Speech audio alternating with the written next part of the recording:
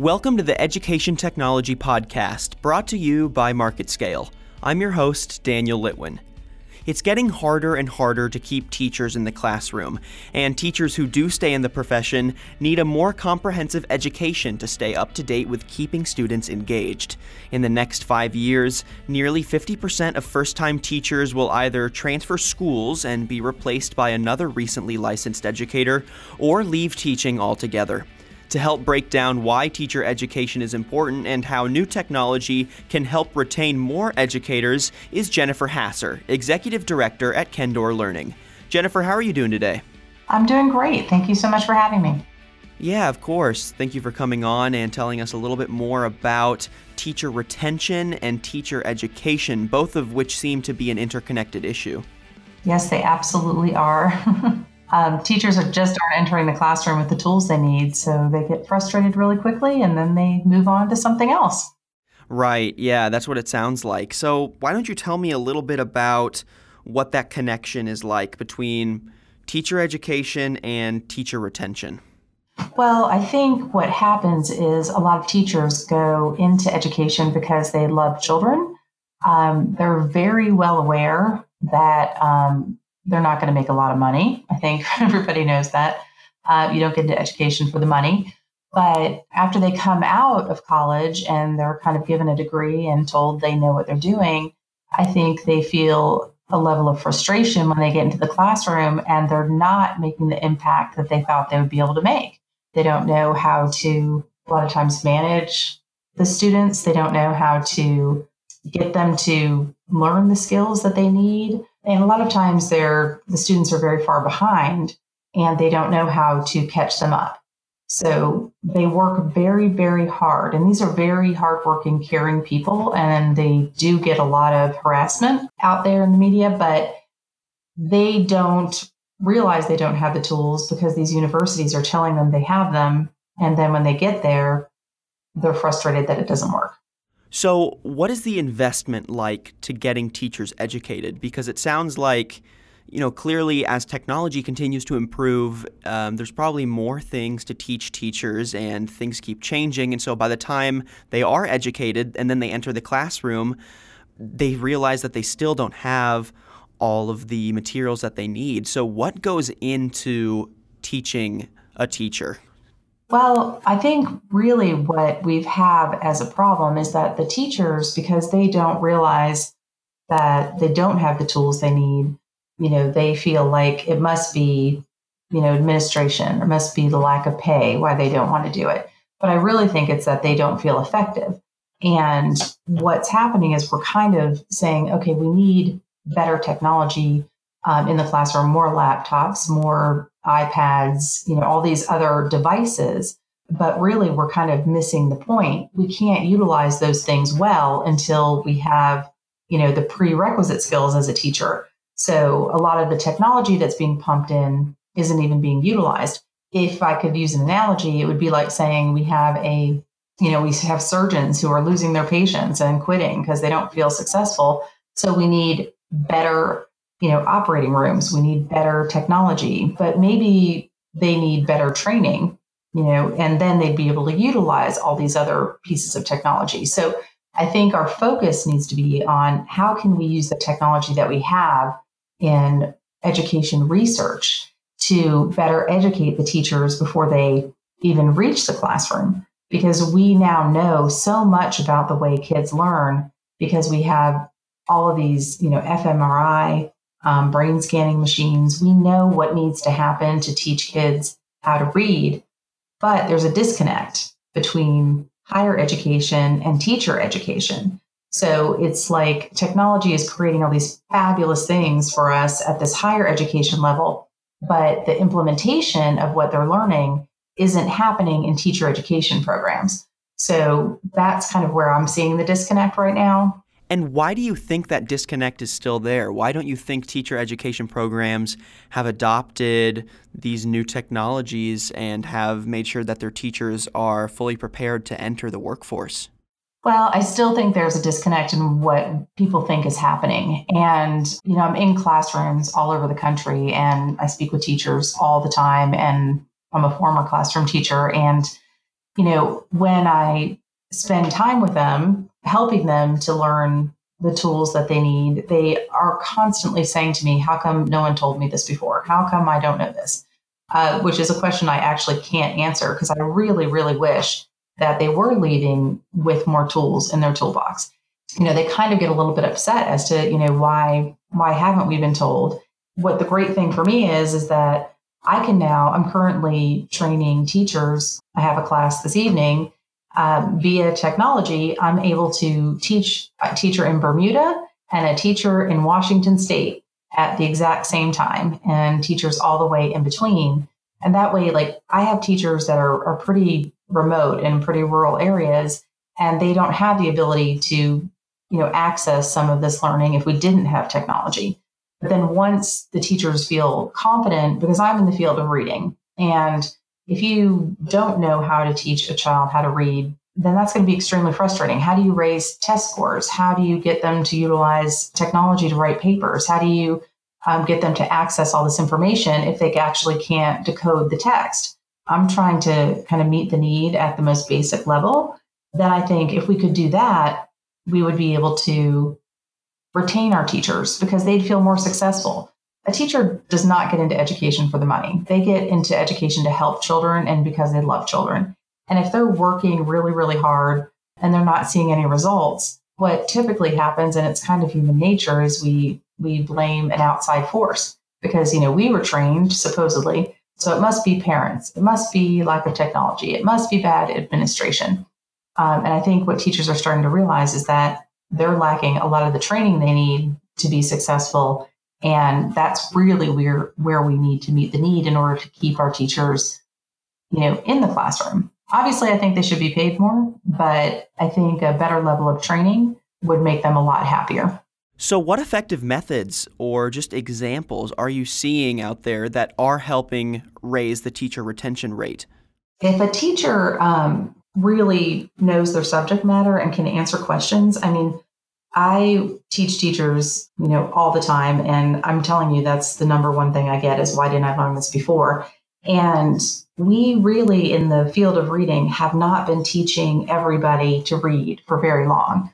It wasn't even until 1865 that we got rid of compulsory illiteracy laws. So there were actually laws on the books saying everyone was not allowed to read.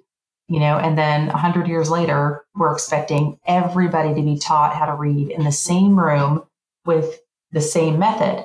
And that's just antiquated. And what we know is that if we looked at any other field, and I always use sports as an example, there's not a basketball coach out there that says he could take 100 random kids and make them all exactly the same basketball player. He's going to say, well, this kid should go play chess, and this kid is going to be great because there are certain prerequisite skills that you need to be a good basketball player.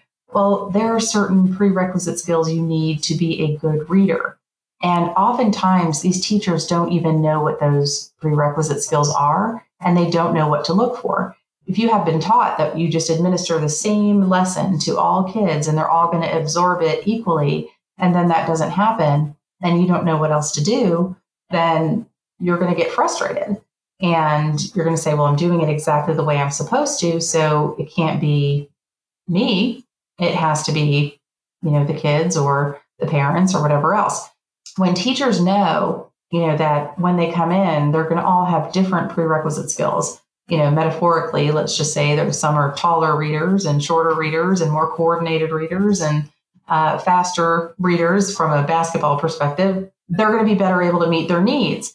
And because all these prerequisite skills are invisible, because they're really the way your brain processes information, if they don't know that actually exists, then they can't address it. So that's why I'm saying this is a disconnect between the technology at higher ed, which is telling us all of these things have to be present in education for you to be successful. And yet these teachers don't know that. They can't be successful and they're going to feel frustrated, and they either lower their expectations based on what they think kids can and can't do, or they will quit and go on to doing something else.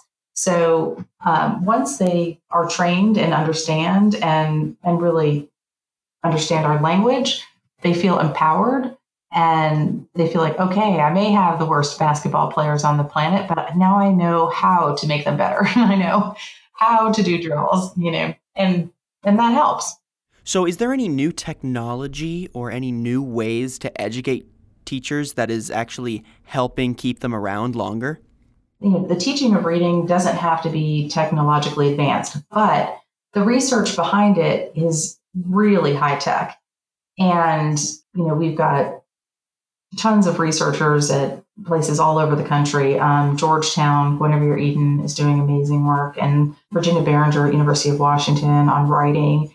And it's really helping us to understand how to be more efficient in the classroom. And getting those basic skills are necessary to get them to be able to use technology in the classroom. So we can't really put kind of our cart before the horse.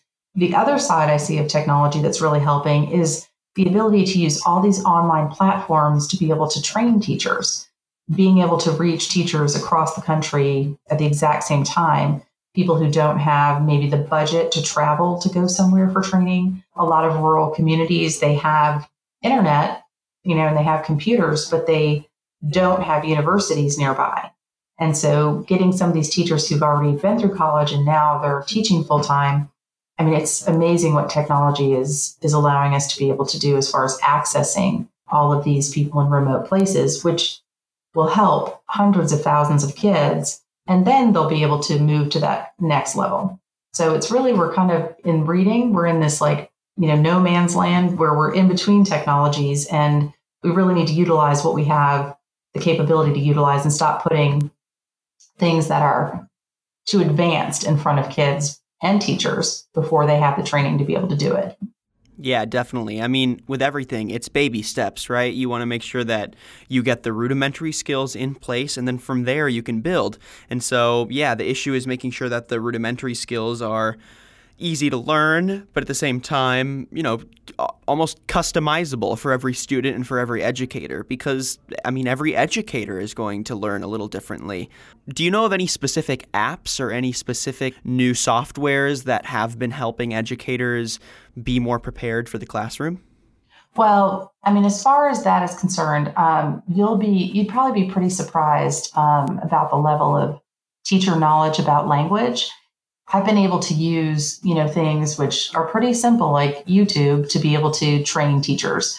They need to understand the sound symbol relationship in our language. And a lot of teachers don't even know, most people don't know that there's only 44 sounds in our language.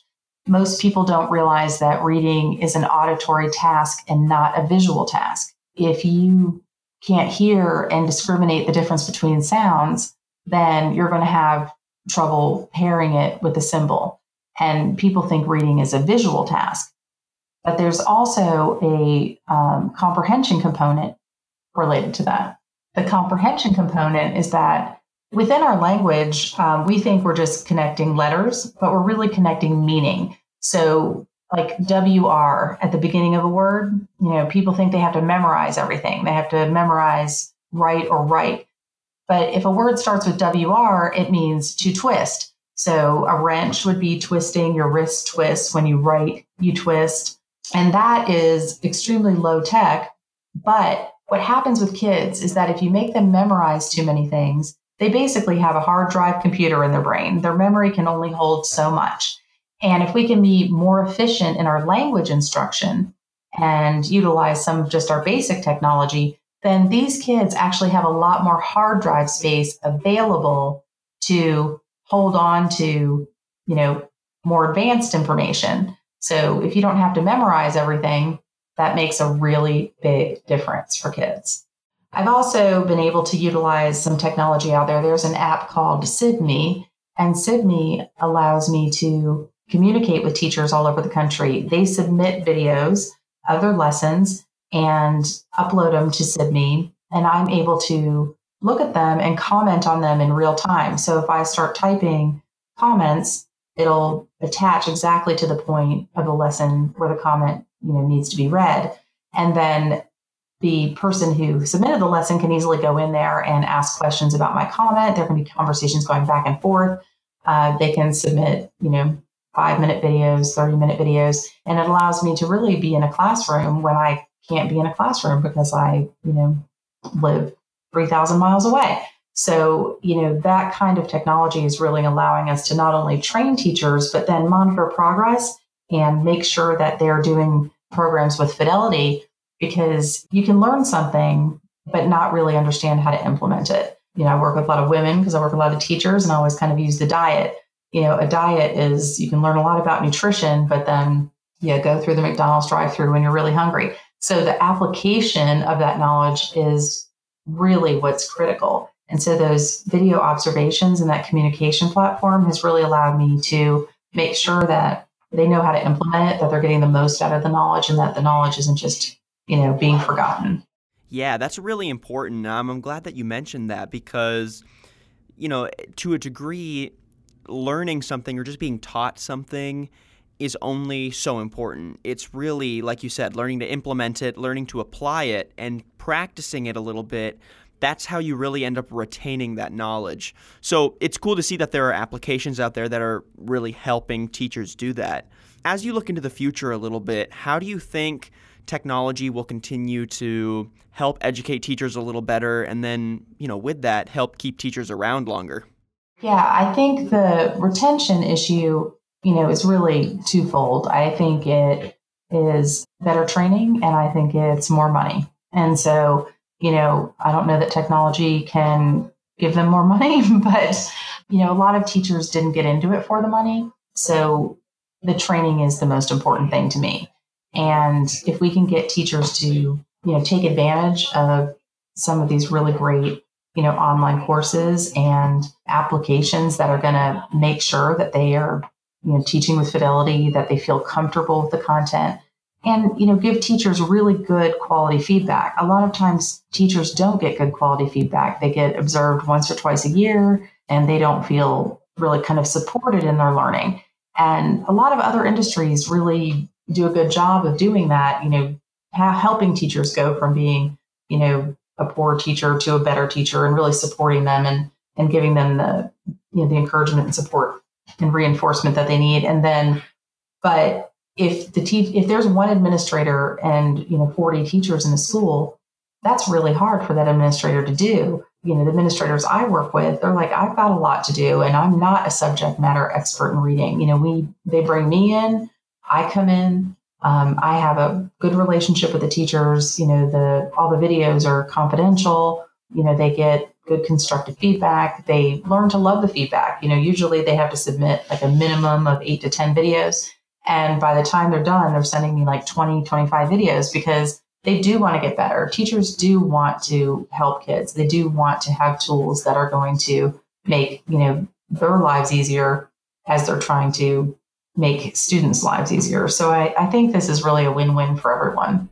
Yeah, well, I really hope that as technology continues to improve, it maybe helps ease some of those stresses. And, teachers are the backbone of our society. They help educate our children and prepare them for the real world. And, if our educators are struggling, then it's just going to be a trickle-down effect. So it's really important that teachers are getting the resources they need, and I'm glad you're helping out with that. So, thank you so much for coming on the podcast and helping us better understand how we can solve this issue of teacher retention.